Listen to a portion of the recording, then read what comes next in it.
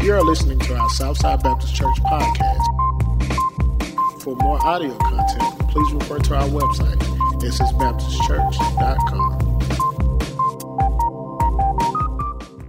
Amen. You can be seated. John, were you able to get that picture? John's getting ready to put a picture up there. In this year's 146th Westminster Kennel Show, I watch these dog shows. I've always loved dogs. When I was a kid, if I came up missing, it was because I was literally sleeping with the dog in the doghouse. I love dogs. And I have a friend of mine, Michael Mims, who he's a breeder of what they call Dogo Argentinos. Michael Mims is a great guy. He lives up around above Greenwood. He has an organization called Delta Dogo. They breed these dogs. This dog was relatively new to Westminster. And the 146th Westminster just finished, and a bloodhound by the name of Trumpet won the Westminster Best in Show. But they were showing a dogo. This is a dogo. This was a breed of dog that was developed in Argentina back in the 1920s. They have Bull Mastiff. They have Newfoundland. They have American Pit. They have Pit. They have the American Bulldog. Have a lot of different lines in them. They were bred to protect families from and animals from pumas, from mountain lions. You can pull these breeds up. I'm a little loud here. I feel a little loud. But they will actually, they can kill a mountain lion. And there's been documented where they have done that. This dog was in the show this past week. And so I was watching the show. And Sheila was in the kitchen cooking, and so I hollered, "Sheila, get in here quick. It's a Dogo Argentino." So they bring this dog in. When the handler is bringing this dog in, the cameraman, I don't know what happened, but there was a disturbance. And when that happened, this Dogo turned and started growling and went toward the commotion. The handler had to get back control of the dogo. She's walking along with the dogo, and the dogo instinctively does something. The dogo constantly is looking back at what it perceives to be a threat the entire time. This handler is trying to get the dog to walk in the right form and to heel, to stay by the handler. But no matter what that she does, the dog is looking back at what the dog perceived to be a threat. Now, the dog did not place in the working class. So you can put the picture down.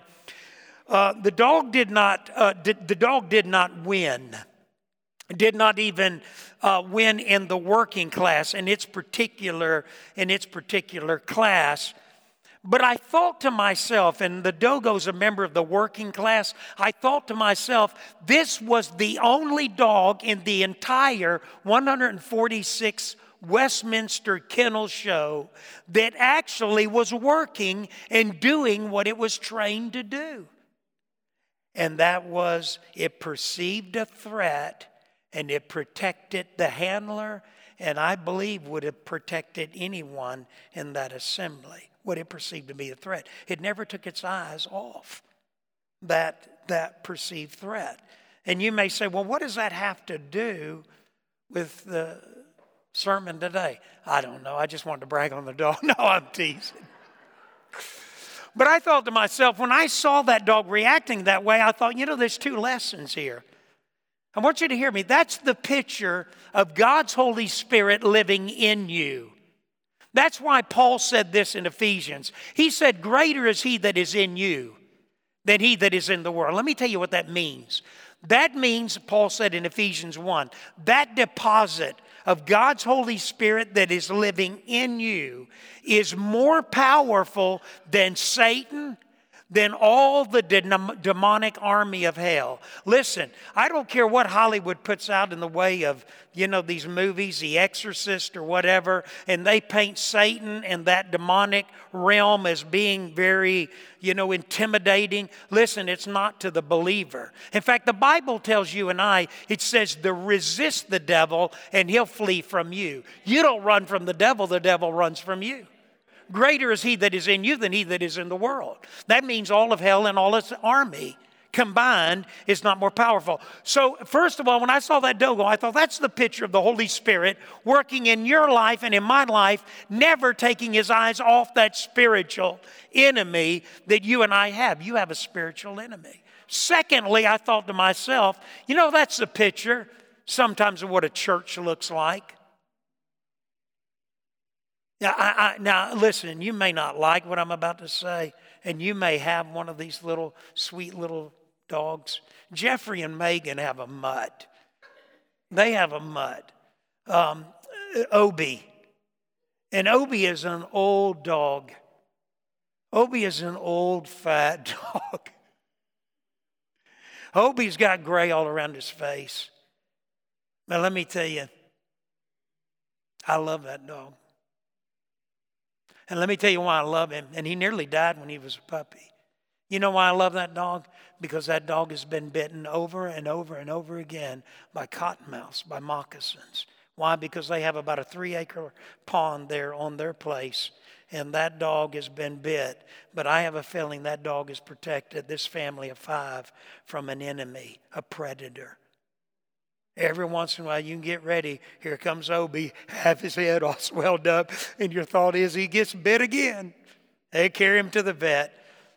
But I thought to myself, that's the 146th Westminster Kennel Show. That's like a lot of churches, because you have these little sweet little, the little toy class and all this. They had this little dog, little white little dog, and it had its fur and it had little ribbons and little braids, and it pranced out there. And I thought to myself, if there was a threat, this dog has no way to protect, no way to do anything.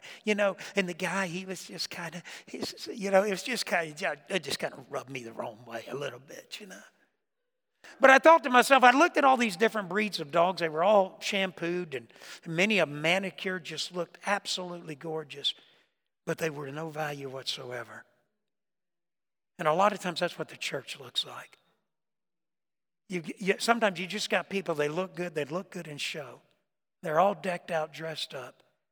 But they're really of no spiritual value whatsoever. Paul here is talking about a unique group of people. And Paul in verse 14 talks about love. In verse 24, he ends with love. And he talks a lot about love, but love is service. And when you get to the close of a letter like this, you kind of think, well, this is kind of just some of the niceties. Paul's kind of sending some greetings, and he's just kind of closing it out. But let me tell you what 2 Timothy 3:16 says. You know what 2 Timothy 3:16 says? It says that every word in this Bible is inspired. It's God-breathed. It's the breath of God. Paul was just as much filled with the Holy Spirit when he wrote the conclusion to this letter as he was in the beginning. In fact, sometimes the reality is when you and I look at a conclusion of a letter or a conclusion of a speech or whatever it is, always remember, I think it was the Dallas Cowboys, but it may not have been. It may have been Alabama, because I get Tom Landry and Bear Bryant kind of mixed up. And it may have been Bear Bryant, sounds like him. And I think it was, now that I'm thinking about it. Alabama was in a big game. Alabama was playing absolutely horrible. This is years ago. The guy with the hat, I don't know if you remember Bear Bryant. They are playing horrible. They look horrible. They go into the halftime, and literally Bear Bryant walks in there. And these guys that play for the Crimson Tide, they think, man, the coach is getting ready to throw a fit, rake them over the coals. But instead, the coach walks in. Bear Bryant doesn't say one word. Doesn't say a word. Not a word. Not the whole halftime. Nothing. They're all sitting there. It is dead silent. in the University of Alabama football locker room in halftime. And it was a bowl game, if I remember. It was a big game. They hadn't scored. They hadn't done nothing right. They were being beaten. And they went out the second half, and they shut down their opponent, won the bowl game. And afterwards, the media was interviewing some of the MVPs, some of the players. And they asked one of the linemen, they said, what turned the team around during halftime? He said, let me tell you. He said, we dreaded going in there. We walked into the dressing room. We all sat down. Nobody, you could have heard a pin drop. Not a word. He said, Bear Bryant came in. He didn't say a word. He was dead silent. And when the guy came in and said, well, it's time, meaning it's time to go back out on the field, Bear Bryant said these words, let's go, girls. You know, sometimes the conclusion is powerful. And so Paul here is concluding this letter. And as he does so, first of all, he talks about what I believe is an example. I wrote this down. In fact, the first point is an example or a model or a hero. In other words, what Paul does, he says to this troubled church, let me give you an example, a model, a hero. Let me give you somebody to look up to. You know, I wrote this down. Who is your hero? Let me ask you that. Who's your hero? I asked Sheila that. I said, Sheila, I said, who's your hero? I said, now don't just give me a pat answer. Think about it a moment. Who's your hero? And she said, Dorothy Henderson. Now, some of you may not know Dorothy Henderson, but Dorothy Henderson is the wife of Dr. Gene Henderson, who was the pastor of First Baptist Church Brandon for about 20 years. Dorothy Henderson is this beautiful, sweet Christian woman who has always stood behind her husband and a great man. She is, what Sheila was saying is, Dorothy Henderson is a model, a role model, an example of the kind of woman I want to be. Who is your hero? Who are your role models? Who do you look to as an example, a role model? Who's a man or a woman that you look to? Who's a Christian, a parent, somebody in your career? Maybe it's a teacher. What teacher do you look to and think, you know, that's the kind of teacher I want to be. I want to be like her. I want to be like him. Who do you want to be like? Who do you model yourself after? I wrote this down. You can tell a lot about a man or a woman by how they answer that question. Let me read that again. You can tell a lot about a man or a woman's character by who their heroes are. Isn't that true? I wrote this down. Dad and Mom should live the kind of life that your children can hold up as an example.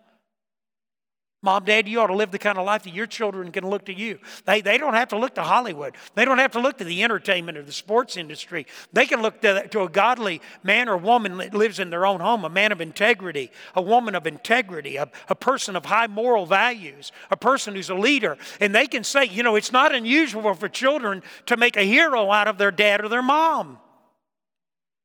They're my hero. I saw, Gracie, I just saw you nod your head when I said something about your dad, your mom. Your dad ate with us.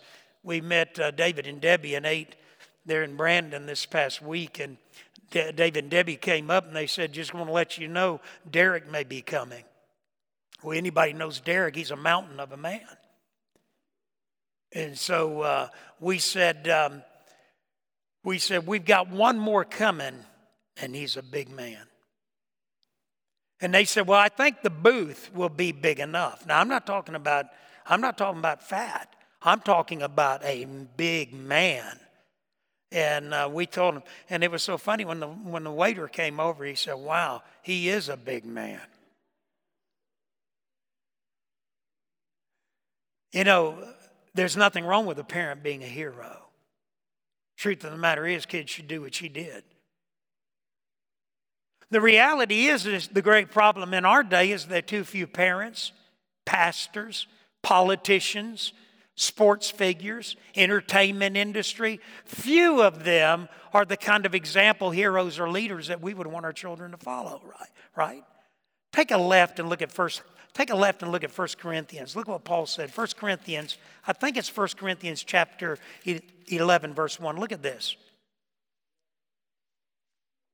I pray. He says here in 1 Corinthians chapter 11, verse 1, watch what he says here. What does he say there? Can we say it loud? Follow my example as I follow the example of Christ. Think about that. Paul says, follow my example as I follow the example of Christ. Man, isn't that powerful? You see, Paul, first of all, lifts himself up as an example. Paul said, listen, you can follow my example as I follow the example of Christ. Now, let me tell you what Paul was saying. If you see me not following the example of Christ, then you don't follow my example. That's what he was saying. That's what parents ought to say. The reality is Paul was lifting himself up to a dysfunctional church. And then he goes on and he takes a man by the name of Stephanas.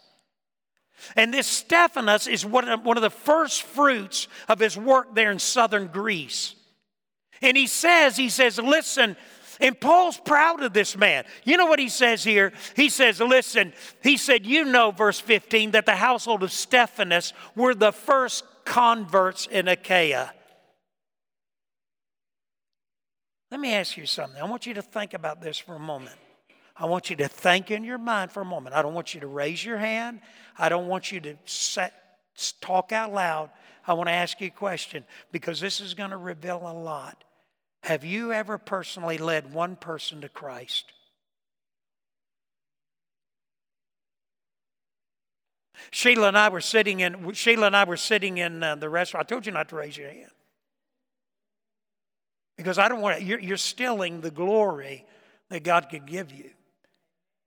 But Sheila and I were eating with David and Debbie and Derek. And when it was over with, when we left there, I said, we made a mistake. I said, I made a mistake and it's on me. She said, what? I said, we talked to the young man. We even gave him a good reference to his boss. But we never introduced him to Christ. We forgot. Let me tell you, you know what Jerry Clower said? Jerry Clower was they called him the mouth of the South. He was a sales rep for Mississippi Chemical. And by the way, on racial reconciliation, the racial civil rights, Owen Cooper, who was the head of Mississippi Chemical, was an extremely outspoken advocate of civil rights at a time when it wasn't popular. Men like Jerry Clower were a part of that group, so I have a lot of respect for them, or I wouldn't even use them as an example. But Jerry Clower, you know what Jerry Clower said about Southern Baptist churches? He said most Southern Baptist churches and most disgruntled members could solve a lot of their griping and complaining if they would lead one person to Christ. Because watch. Because if you ever see somebody come down that aisle and stand out down here and speak to me and give their life to Christ and present themselves for membership and be baptized up there, when that happens, all that little stuff you get all worked up about doesn't mean anything anymore. You see, this was Paul's convert. Paul said, Acts 18, Paul said, I led this man to Christ, Stephanas. He is a good hero, good example. You want to follow this guy. You know something about it. I remember years ago when I was at First Baptist Anguilla, I was doing a revival. And the place was full and people were, a lot of old farmers. And all of a sudden there was a big farmer on my left. He was sitting there with his wife. And at a certain point, I could tell that big farmer was under conviction. Name was Paul. And then the next thing I knew, as soon as that invitation started, big old Paul, this big farmer, he stepped out. He came down. I'll never forget. He collapsed. He was a big guy, and I'm not a big guy. He collapsed on me. He just kind of fell on me, began to sob and to cry, and said, Brother Jeff, I want to give my life to Christ. Look back at his wife, Jan, she was crying. Church was all crying. People were weeping. And to this day, when I see Paul's picture, they'll post things on Facebook. The kids are growing up, grandkids, but when I see Paul, boy, I get a warm, fuzzy feeling because I think to myself, I had a part in him coming to Christ. Is there somebody in your life right now that you have personally led to Jesus Christ? Young people, that goes for you too. You have no right to look as if you are excused from this question, because some of you young people have golden opportunities where you live, where you work, where you go to school to talk to people about their faith. Young people, have you led one person to Christ? You know what Paul said? Paul said, Stephanus is one of my converts. He's been following my example. And he's somebody that you could look to for a role model.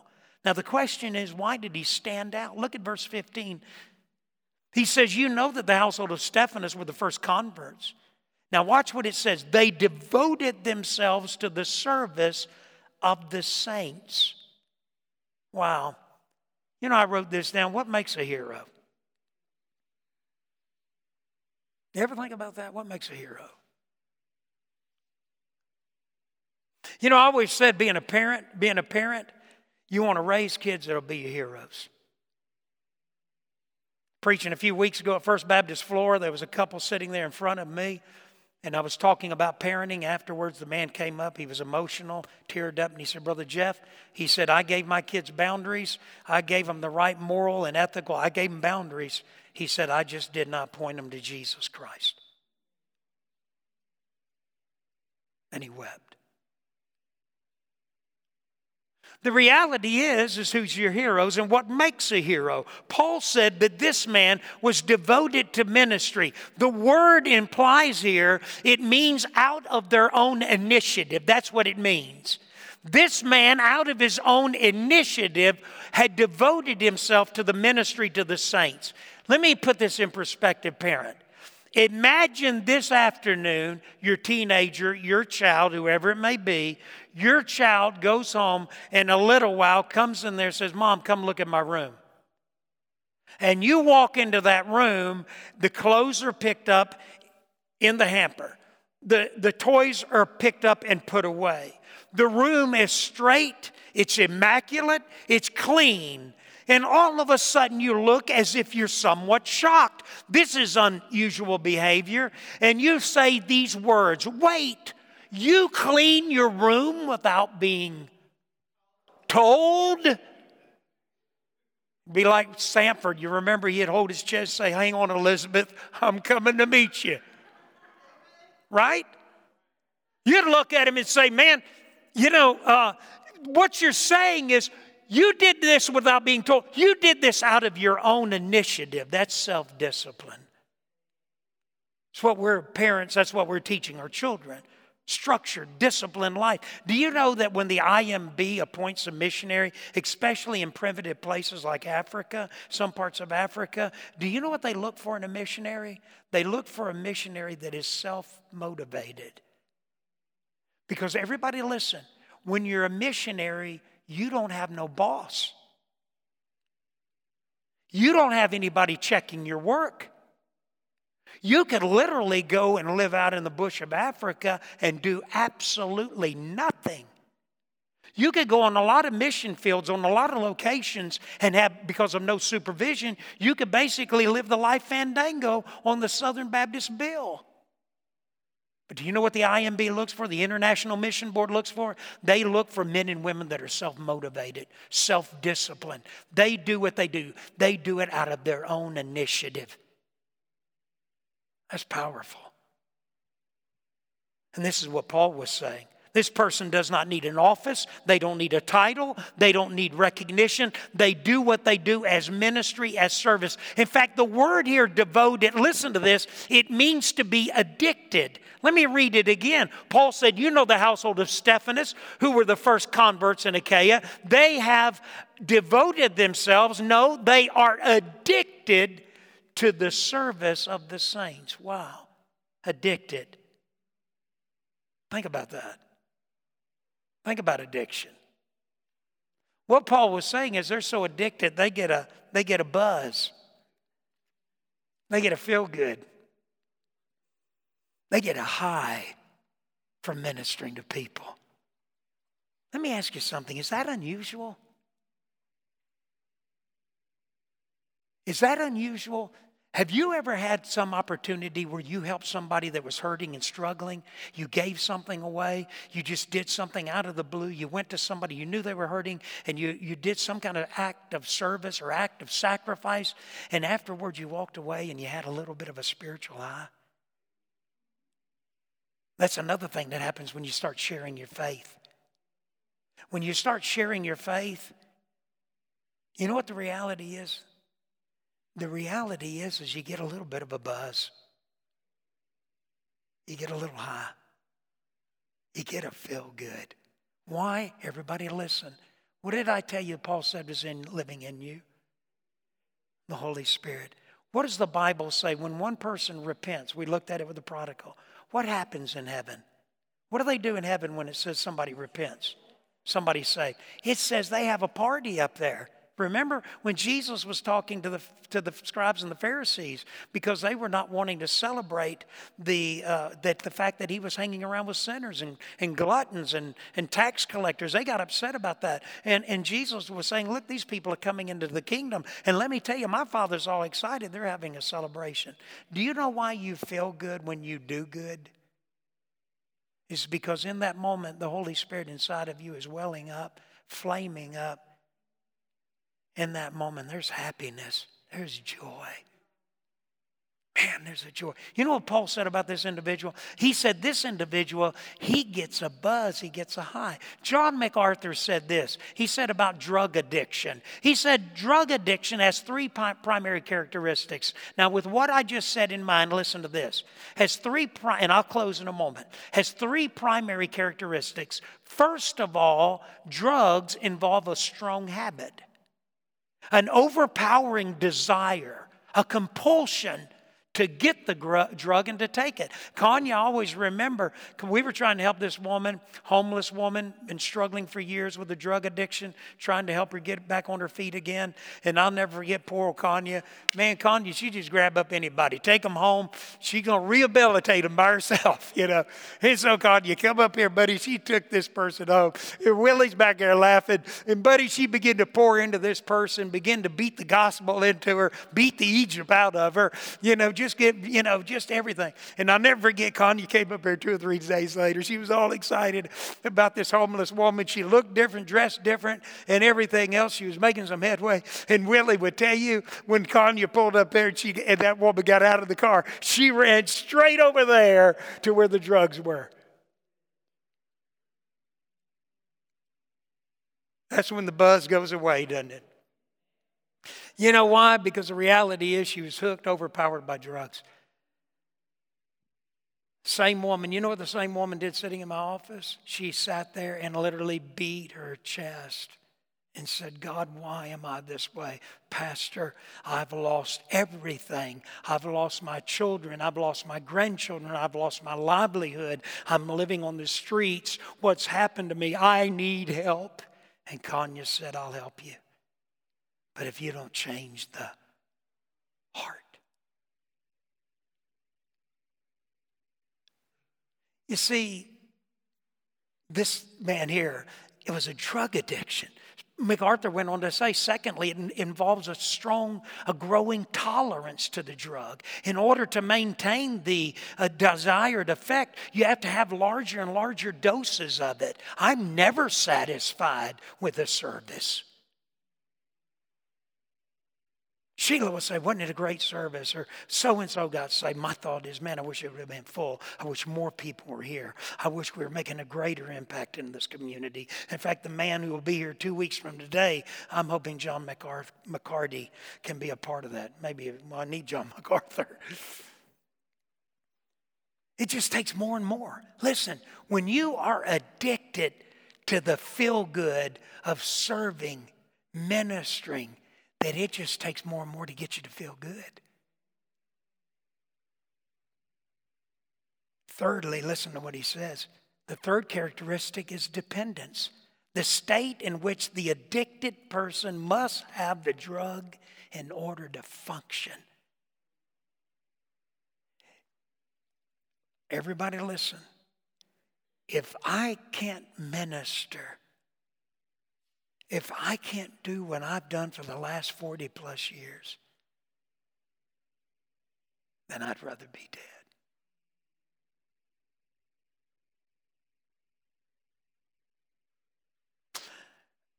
Sheila and I sacrificially serve 24/7. And I think that if we could not do that, we would just soon say, God, take us home. Some people will say, if I can't have my drug, and I can't have more of my drug, and I can't get the feelings that I get with my drug, then I would just soon be dead. Imagine if your drug is to be so filled and empowered with God's Holy Spirit that you live your life in service and sacrifice to everybody else. And let me tell you what will happen. You just want more and more of it. You know what you do? Let me tell you, and we'll close with this. This is what you do. You're just looking around. You know, I thought to myself, I thought it would be interesting. I was at Barnes & Noble yesterday. And Judy, who is she's the senior manager. She manages Barnes & Noble, has been there for years and years. So I'm sitting there, Sheila and I are sitting there, because we went out there to get a book, and we're sitting there, and we notice that Judy, the one who manages Barnes & Noble, is over there. She comes over with a mop. And so she's mopping. Well, I've known Judy for a long time. So finally she come back and said, Judy, what you doing? She said, well, you know, we can't get help no more. She said, we can't get anybody to clean the buildings. Corporate's having problems getting somebody to clean the building. So we're just having to kind of make do as we do. I said, listen, I'll be glad to help. Let me mop for you. Let me do that. But I thought to myself, could you imagine this? Could you imagine if Christian people just decided, I think I'm going to start going around cleaning public bathrooms.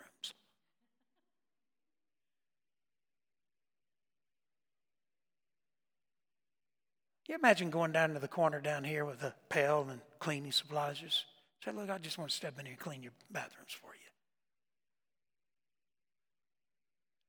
Oh, I couldn't do that. I might catch something. You remember Jesus washing feet? Imagine if you made this commitment. Imagine you made this commitment that from this day forward for the rest of your life, you were going to look for every opportunity to minister to other people. You wanted to finish that way. You didn't want nobody waiting on you. You start waiting on everybody else. No, let me get that. Let me do this. And imagine the feeling that you get. And imagine you just want more of it. And imagine one day, in the middle of serving and ministering, you die. And then, absent from the body, present with the Lord, you're standing there in front of Jesus, and he smiles and says, well done, thou good and faithful servant. When I was hungry, you fed me. Naked, you clothed me. In prison, you visited me. Sick, you visited me. Lord, when were you? When you did it unto the least of these, my brethren, you did it to me. Let's stand. Our Heavenly Father, we just come to you, and Lord, we love you and we praise you. And Lord, we pray that, dear Lord, there would be more of us in this room that, dear Lord, would take this challenge, the task of a servant heart. That, Lord, we would begin to look at a man like Stephanas. As Paul said, he didn't just join in, he labored at it. He was addicted to ministry. He was addicted to a servant heart. Lord, I think about my son-in-law, Matt, who went into Cracker Barrel one day and the little waitress was just down, discouraged. The whole side, one whole big area, was just covered in dirty dishes. It was just a mess. And this girl was just at the brink of tears. And she said, I'm sorry, I'm running behind. I've got so much to do. She took my son-in-law's order. She went back to the kitchen. And when she came back, there was Matt.